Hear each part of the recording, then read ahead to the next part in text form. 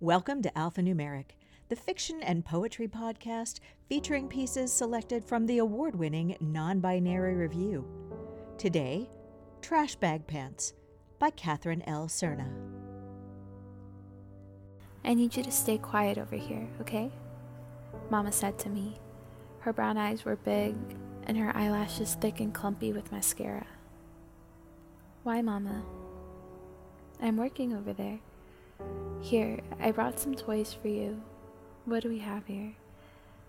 She pulled her backpack off her shoulder and opened the zipper. Look, I brought a doll for you and some building blocks and a coloring book.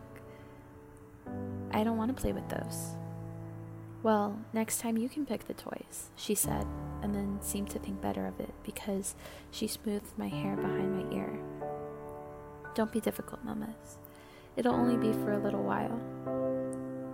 Did you bring crayons? She checks inside the small pocket of the backpack, then the big one, then the water bottle compartment. Maybe you can just look at the pictures. Pretend you're mommy looking at one of her magazines, she said. I didn't say anything, but I picked up the coloring book. She kissed my forehead. Good girl. The studio was made up of 2 white walls, one of them more so made up of nearly floor-to-ceiling windows, and the other had old concert posters in second-hand frames. Mama was only on one poster, but she'd danced with the company since its early years. The other 2 walls were lined with mirrors that cut off about 2 feet before hitting the floor. The room seemed so big as I stared at my reflection across the room. Mama didn't like when I watched her dance. She told me it made her nervous, but I always thought she was lying because I did it anyway and she always looked so perfect. In her baggy pants and tight tank tops, she looked like Jell-O, all legs in the air and rolling on the floor. In the corner, next to the shoes and the bags lazily dropped as everyone rushed to strip off their coats for warm-up, I stacked blocks, trying to make something that looked like Mama or her dance partner. I didn't know his name, but Mama always called him Baby Cakes when she talked to him. She never talked about him when he wasn't there, at least not to me. They danced together every day. His hair was short and had a wave pattern. His skin was dark like chocolate. His eyebrows had a strong arch, and I remember thinking his eyes looked like planets. I used to think he looked at Mama like he loved her. She would gracefully wrap herself around him and seem to float into his arms when he'd lift her in the air. They were seamless, and I didn't think I knew how to describe it back then, but it was almost like when they were together you couldn't tell which parts were hers and which were his. They fit together so well. When he'd let her down, she'd said something about how strong he was, saying she was impressed because there was so much baby weight she was never able to shake. He'd wave her off and say, "What baby weight?" Sometimes they'd look over at me and wave, often resulting in a giggle or an overjoyed smile for me. When I was really young, I used to try and follow Mama around the dance floor. Sometimes they'd entertain me and let me pretend to be in the dance with them. Other times, Mama wouldn't even really acknowledge me, and I'd suddenly feel very heavy on my little legs, like I was running through honey, trying to catch up with her. Sometimes Devin would scoop me up in his arms and tell Mama to keep going. He was the one who made the dances. He had a voice like a musical number and always talked with his hands. He didn't always look at you when he talked, sometimes looking off to the side or up like he was gathering his thoughts, looking for the right words. He had gray hair and it stood up in the front like the world's smallest mountain. Sometimes when he'd pick me up, he'd ask what I thought the dancers should do next, and I'd say something like they should roll, then demand to be let down in order to demonstrate my somersault. Everyone would clap for me like I was the star of the show. In the corner, I watched and stayed still, brushing a doll's hair. I was too old by then to run around. They wouldn't giggle at me if I did, and no one would pick me up or ask for my choreographic insights. It's more of a ka-ka-ka push, Devin said. Hopping forward on one foot, his knee bent 3 times, and then swinging his arms out in front of him like he was a child at a party gathering piles of candy off the table all for himself. His shoulders caved forward, and as his chest seemed to unfold, his pelvis moved forward again. I remember thinking he looked like a noodle, a very mobile noodle. Mama didn't look like a noodle. She looked more like an eel. Her trash bag pants made swishy noises as she moved. I always wondered if I was the only one who noticed. Sometimes when I watched her, I'd catch her looking at herself in the mirror. I didn't know what to call it back then, but I think now the look in her eyes was something like disdain. Sometimes now I think about how maybe she looked at herself in self-prescribed criticism, thinking her arms weren't lean enough anymore, that she had too much skin under her chin now, and how you couldn't see it in her pants, but she had a little belly because of me.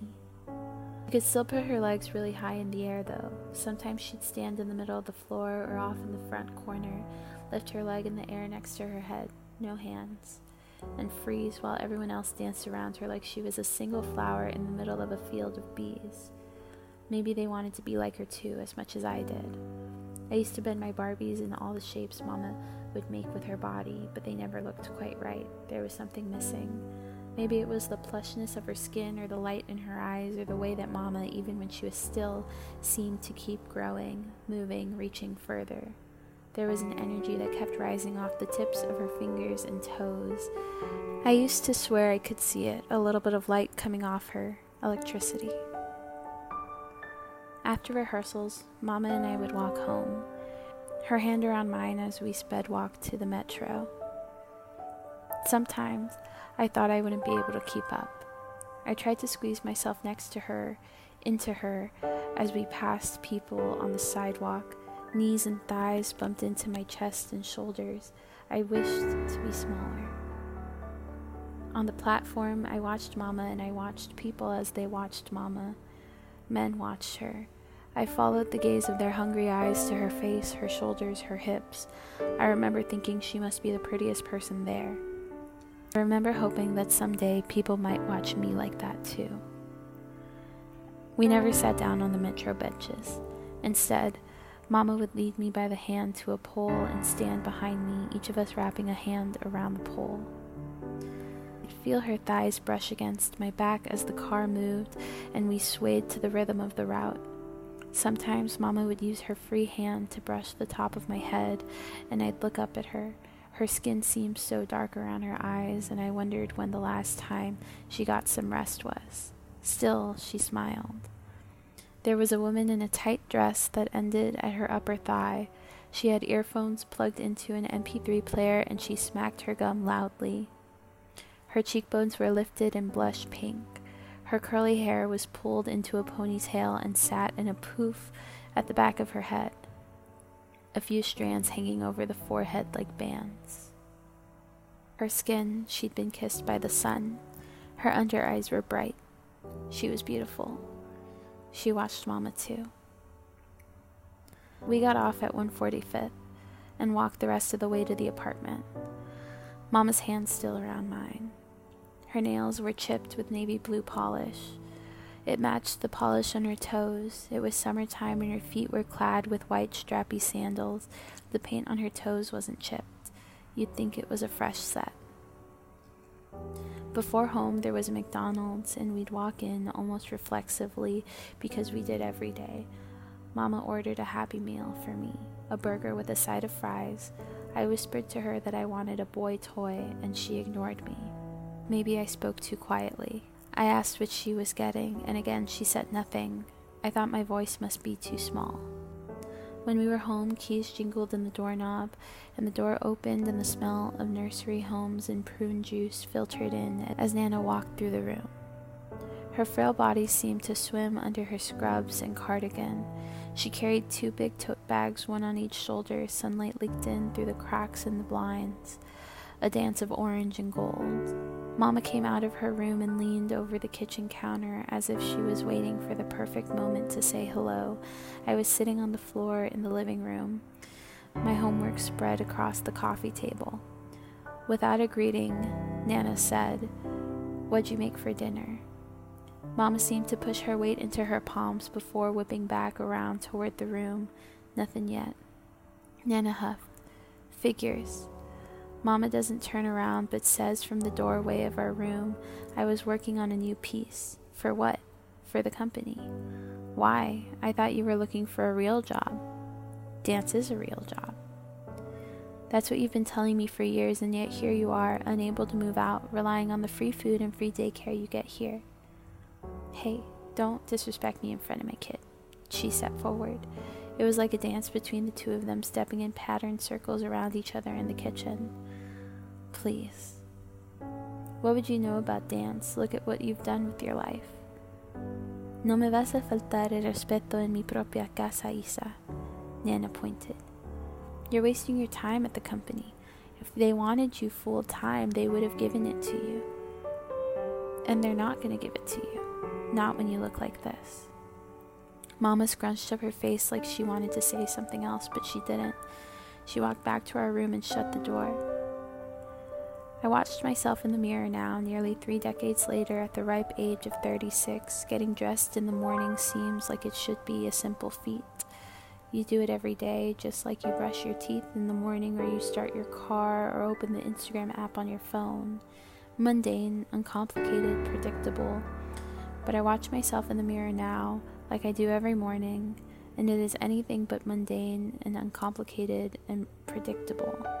I study the curves on my body, the grooves in my legs, the extra skin around my midsection and under my chin. And I try to remember what I looked like a week ago, or a month, or a year. How much has my body changed? Is this what I've always been? Are my eyes playing tricks on me? I watched myself in the mirror, topless, the button of my pants undone and my belly hanging out. I think of my mother.